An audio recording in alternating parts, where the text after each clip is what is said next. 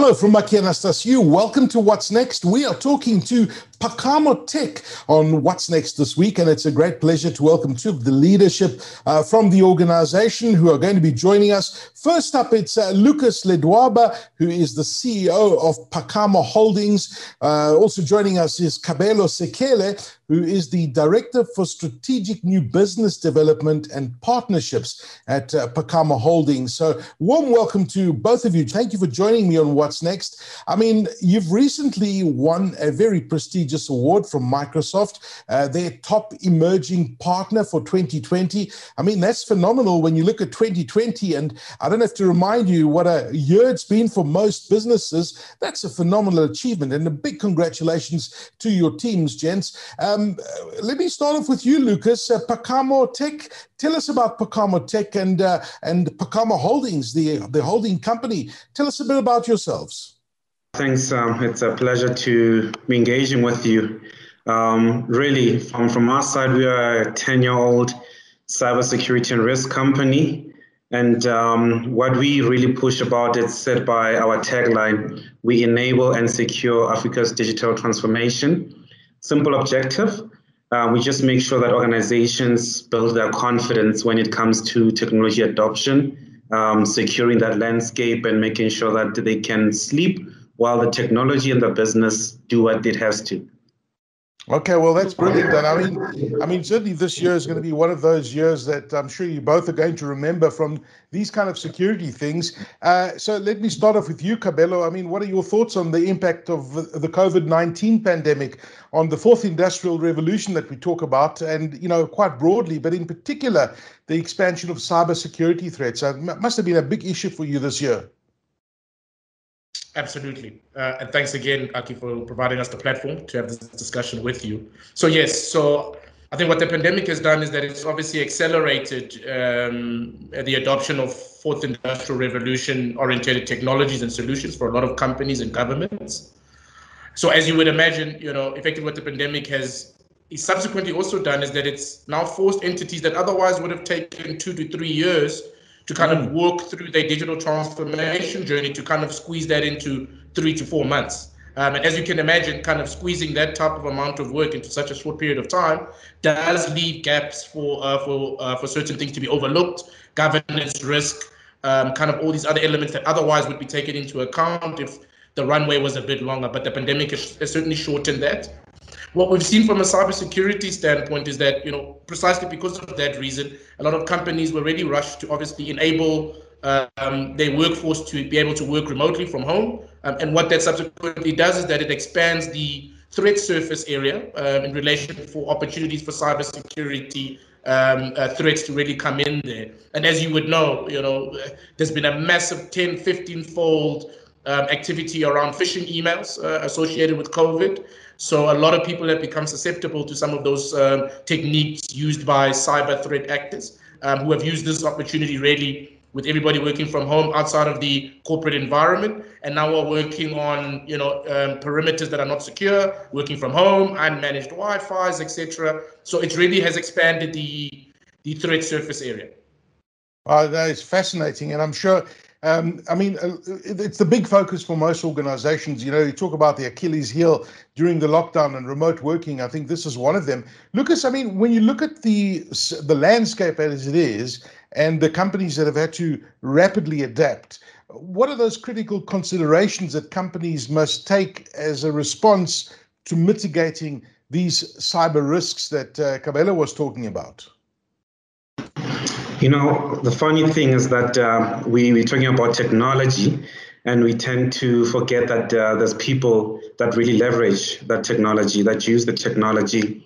And one of the key considerations to touch on is the people aspect. How do you get your employees to appreciate the threat that is associated with them utilizing these specific technologies, working from home, sharing passwords, you know, making sure our systems get scanned. I mean, from our side, working with Microsoft, we've been able to numerous customers, both big and small, with technologies that would then not only address the people side of things, but strengthen the processes, how business ensure that when you put in a security control, it doesn't impede productivity. So, for example, you, Aki, when you're working from home, we need to ensure that your machine is always secure. We need to make sure when you get an email, that email has gone through the right controls to sift through any threats and not expose you. If you are exposed, you must then get a notification that becomes an awareness exercise. Things such as multi-factor authentication. Most of us, we've gone in those days, we just use a single password. Now we get OTPs. How do we then embed these OTPs within our working environment? As I log into my emails, can I put an OTP to secure that? So the people, the processes, and when you take technology, it must marry nicely to then just bring that confidence across the landscape, because with this whole COVID thing, as Kabelo did indicate, you have a 3-year plan squeezed into 3 months, at times 2 months, and that at the same time, the risk increments. And without business having visibility around how to manage that, and the users knowing how to then really operate, because it's a new world, introducing these capabilities would then ensure that they remain informed, engaged, whilst the processes get automated, there's visibility, and business can really continue without impeding productivity. But, do organizations have the necessary information, visibility, capacity and capability to oversee cyber risks, Lucas?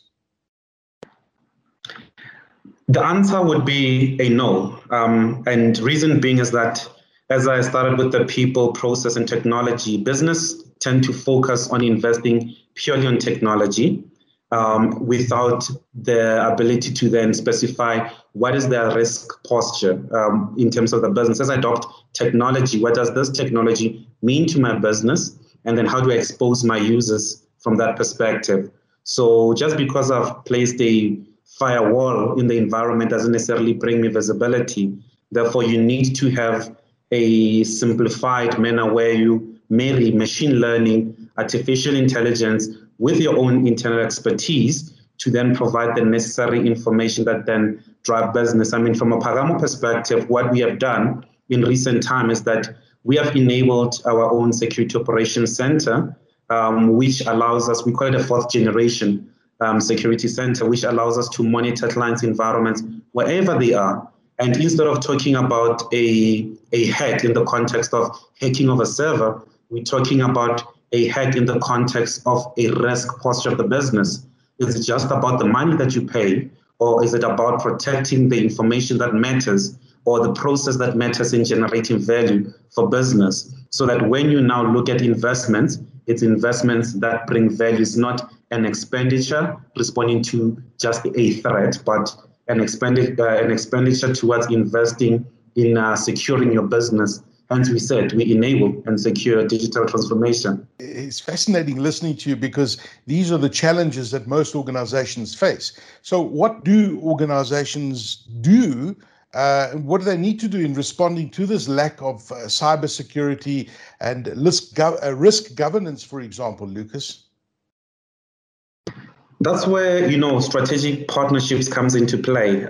Your customers need to understand that a security service provider should be one that understands and appreciates your business.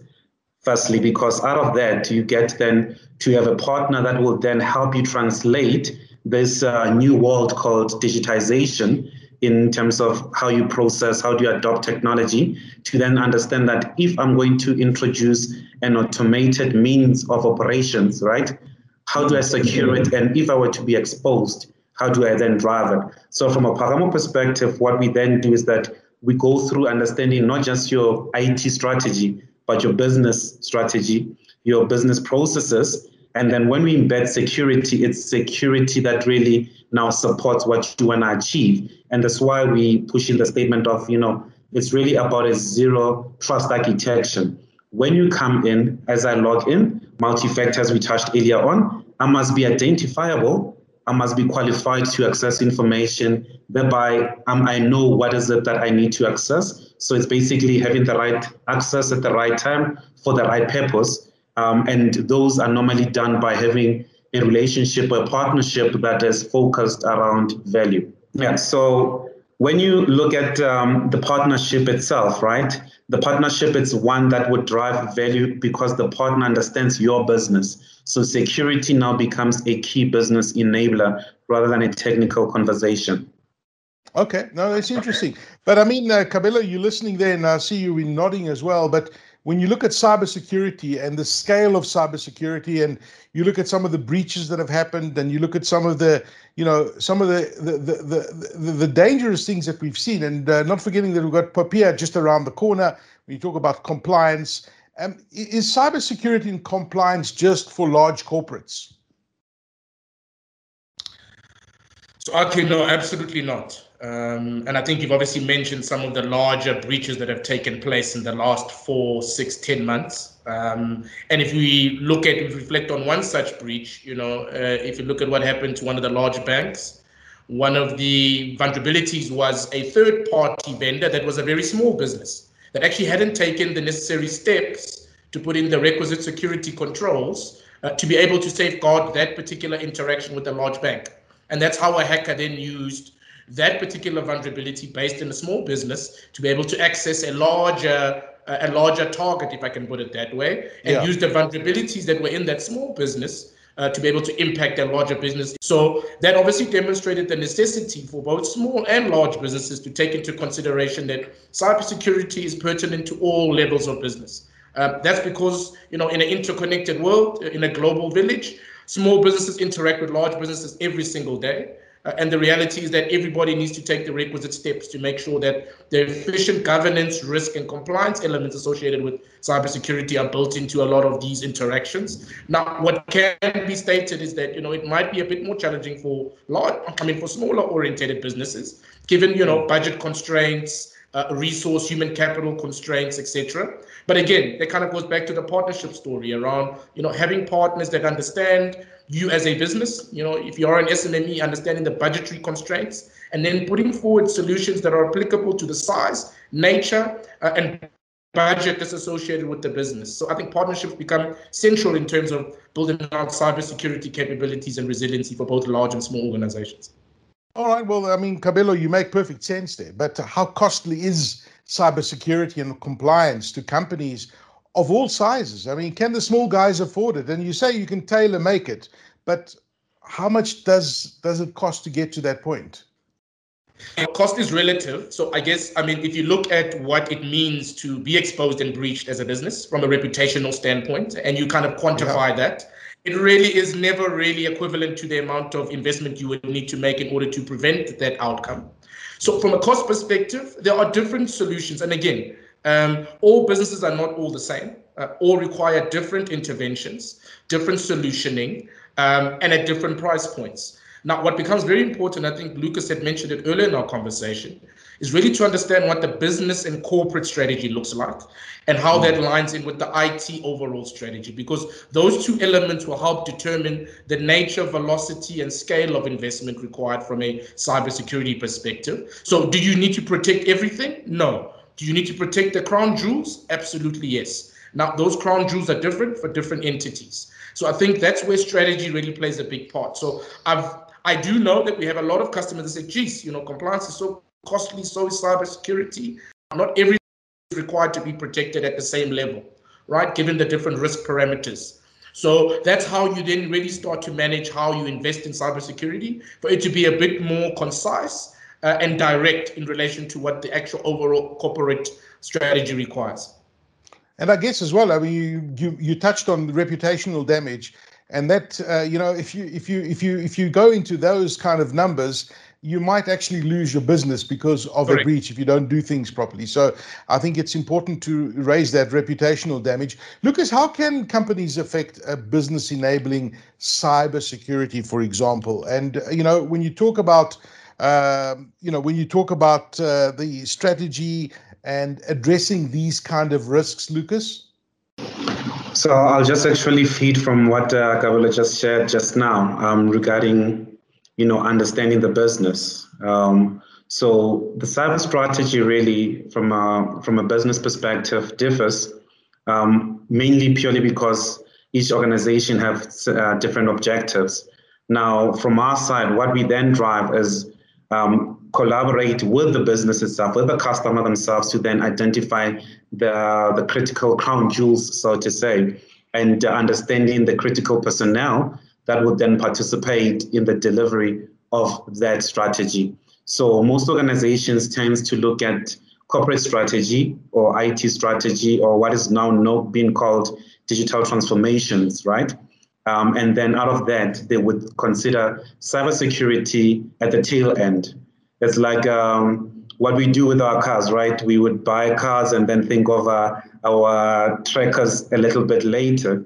But if you look at the new innovations, is that trackers are now embedded within cars because of the technology. Now, what we say is that within the business strategy, those risks must be understood, because when you go as a corporate and then or as any form of business, you say you're going to leverage technology to then drive your objectives. You're really saying that you're also opening yourself to this large threat landscape. And without incorporating or considering cybersecurity, you are then saying, I'm going to come in, build this house, leave the windows open, leave the doors open, and then feel safe. And the reality is that when you come back, it will be nice and clean, and the couch that you like to rest on won't be there. And this is what we try and drive with customers, that from a simplistic understanding is that the cybersecurity strategy should be embedded within the business strategy, because now immediately you adopt technology, you are changing how you're doing things. Thereby the investments as well can be secondary, it has to be understood in the same way you would invest in a machinery, for example. It's not if it's going to happen, it's when it's going to happen. You often hear that. Kabelo, in recent weeks, I mean, we've seen some major organizations experiencing breaches, for example. Do you think companies have the right data governance strategy and policies and controls in place to minimize these kind of risks? So like it actually varies, Aki. So, again, so not all businesses are the same, and the level of maturity in relation to, governance, risk, and compliance and cybersecurity differ, right? So, and that's usually commensurate with the nature of investment that is made and how central it is. So certain industries, like for instance, those in the financial services space, have no choice but to ensure that the most appropriate level of investment is made in ensuring compliance and cybersecurity is at the center of what they do. Not all industries are required to do that, purely because from a regulatory perspective, that's not necessarily a prerequisite. But to answer your question more definitively, no. So, and I say no because firstly, it's not a snapshot, it's a marathon, right? So the idea is it never ends, right? Your state of compliance, your security posture is ever changing, ever evolving. Things like the pandemic tend to change that. Things like new introduction of new technology into the environment tend to change that. So it's an ever-moving picture. It's not a static picture. But in relation to the investment and whether or not the state of preparedness, at least in South Africa, and I can also speak globally, it's not really there. And it's not there really primarily because of awareness. I don't think it's the shortage of technology or features or capabilities. It's really around awareness and training and human capital development, right? Because at the end of the day, technology is only as powerful in the hands in which somebody knows how to affect that technology or apply it or execute on it.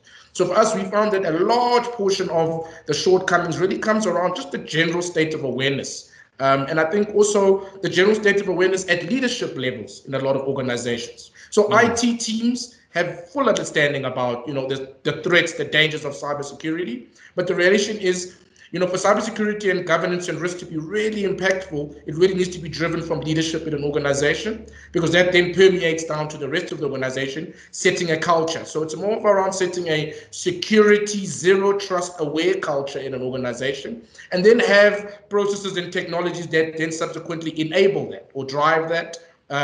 So it's really around, really more than anything else, around awareness building, training, building that capability with organizations.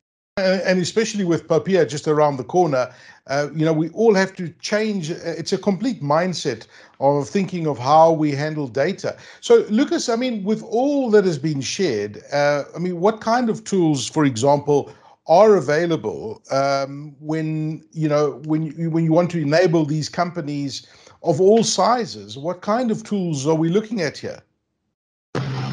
Yeah, going to be a little bit biased from where we stand, purely because of our expertise and just mainly experience that we've seen in enabling different sized of companies. So, for example, leveraging Microsoft extensively, it's actually our strategic partner. So, if you look at where you can invest, you are a one-man legal show, right? Fact of the matter is that you have very sensitive IP.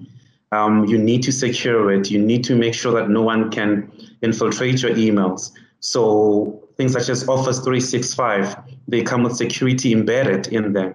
They start to empower you. You might not necessarily be a technofundi, but by mere virtue of utilizing such platforms, you get some form of security in that regard. When you go to enterprise levels, I mean, you have capabilities such as Microsoft Azure Information Protection that helps you get ready. It sets the baseline for your POPIA conversation because you then have visibility around the type of data that transacts in your environment. So here, people might think that we are talking thousands, millions and millions and millions for a one-man show. You find that it's a mere 200 to a couple of $100 that enables you. And as KB Gabalo did indicate earlier on to say, it's also the question from a business perspective side to say, when you sit as a business owner, what really matters? Is it the end results where after a breach, you have to deal with legal, reputational, and financial risk that you have to address? Or is it better to start and then apply your business from the onset? I mean, we've engaged multiple customers, big and small. Initially, the small ones would become a little bit of a challenge and quite reluctant to really invest, purely because the clarity around the key importance of the business is not known and the respect of it. So the tools are there that empower customers that are really affordable from the likes of Microsoft. And it's always a pleasure from our side to make sure that we share that information, and the platform that you've provided, we're hoping that will enable and provide visibility or insight as to say, how can any company really respond to such? Okay, and how would a company then stay current on its cyber threat landscape, Lucas? Is that a challenge for most companies? Where our biggest challenge was, you find organizations investing in technology, they leave it there. They expect technology to respond and make things happen. It's like a magic wand, whereas the reality is that it needs to be embedded within the business itself. Because, for example, on our side with our Security Operations Center, on a daily basis, guys are engaging with the likes of the Microsoft Intelligence Security Association to get the latest information with other vendors across the world, and embed that information within the platform and then feedback to the business itself from the IT or the security engineer to the CIO, to the CISO, who then take it to the board through audit committees and other participating committees. So the only way organizations can really play part in terms of improving their security posture, adopting an intelligent platform, is to understand that it needs to be embedded within processes. But here's the thing, Aki. The reality is that in cybersecurity, there's a major skills shortage across the world.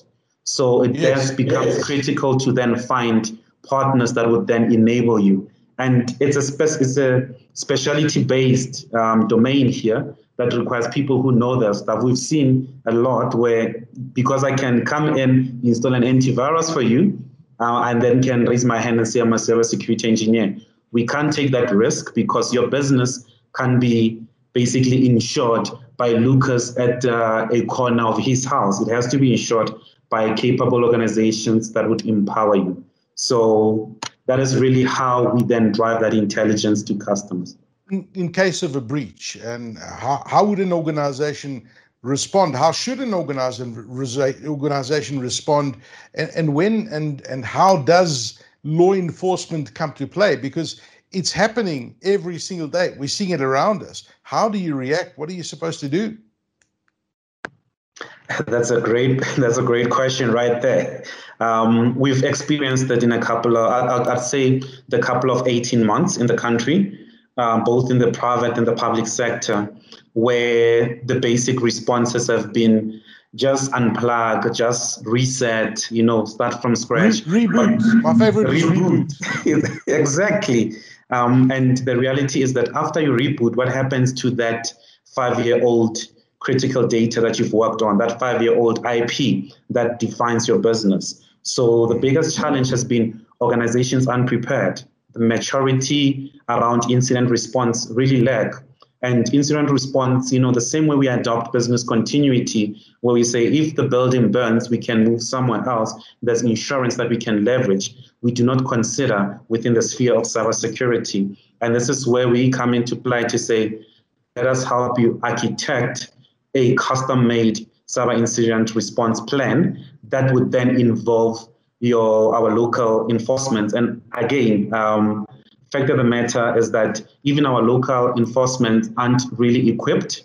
And this is where, with organizations such as ours, we need to then start creating those collaborative engagements where we can share intelligence, where we can share knowledge, so that, from an economic perspective, we provide that confidence that then ensures that we can leverage the digital transformation to even grow our country, not just businesses. And we take it one step at a time by understanding your business. Once we understand the business and we have the confidence with you, we then architect that incident response that then benefits your line of business. It's not a template from a site from somewhere. It's actually a custom-based, your business-informed plan that gets architected. Kabelo, when you look at what we've been talking about, are there quick wins? I mean, is that possible? Is there such a thing that one can say that there are some quick wins for companies that they can take to ensure that they've got the right compliance, the right resiliency of their businesses? Are there quick wins?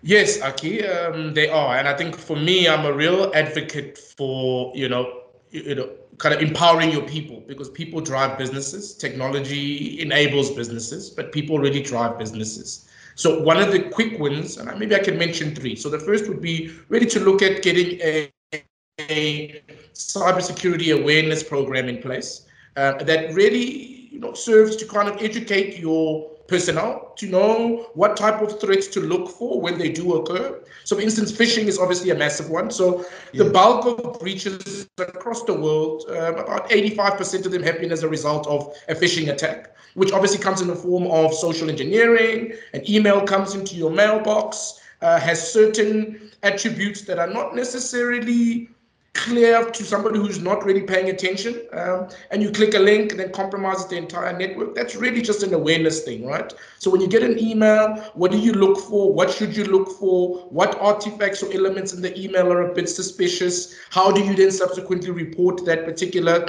suspicious activity in your organization? There must be an individual internally that's an internal champion for the business from a cybersecurity perspective. It doesn't have to be a technically oriented individual. It could just be somebody who's an advocate internally in the business, so somebody can have some way where they can share this information. So that'll be the first, right? So awareness, building kind of training awareness really around your people, right? Because the world now is all about the human hack, right? So hackers are really looking at the weakest vulnerability point in organizations. And in the main, it is Cindy, who's the admin clerk, who works at the basement of the operation that is being targeted, correct? It's not the firewall, it's not the perimeter security. All of those hackers know that tons of money is being spent on those particular solutions and technologies, but not much is being done to ensure that Cindy, the admin clerk, is sufficiently geared to deal with type of suspicious phishing, social engineering. So that'll be the one.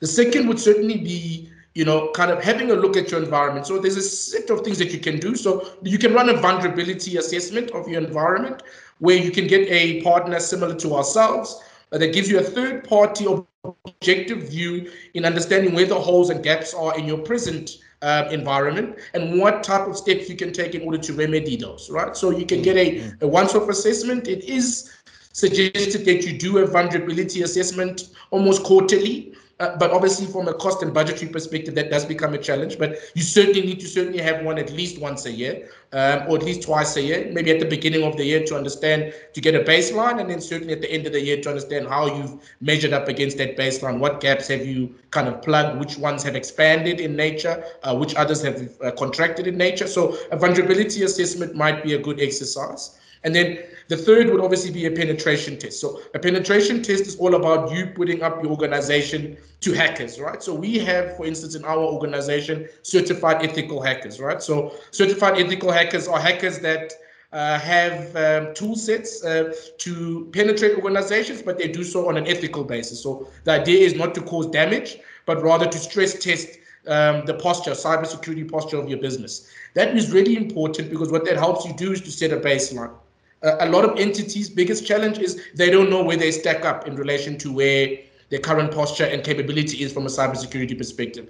Everybody, like Lucas said, I've bought a firewall, I've bought a intrusion protection solution, I've bought an intrusion detection solution, and therefore I should be relatively okay.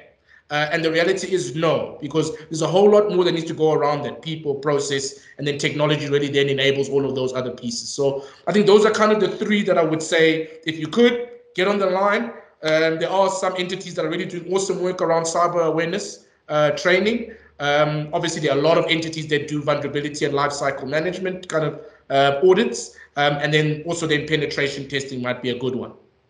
Fascinating. I mean, you've given me lots of things to think about, and anybody that's watching this, really highlighting those critical things that, you know, organizations should be looking at, because the reality is it's not going to get easier. Hackers are going to get a lot more sophisticated. They're after our data, and, you know, we've got the POPIA Act coming very soon. So we have to get our houses in order, and businesses, whatever size they are, need to understand the severity of these kind of threats.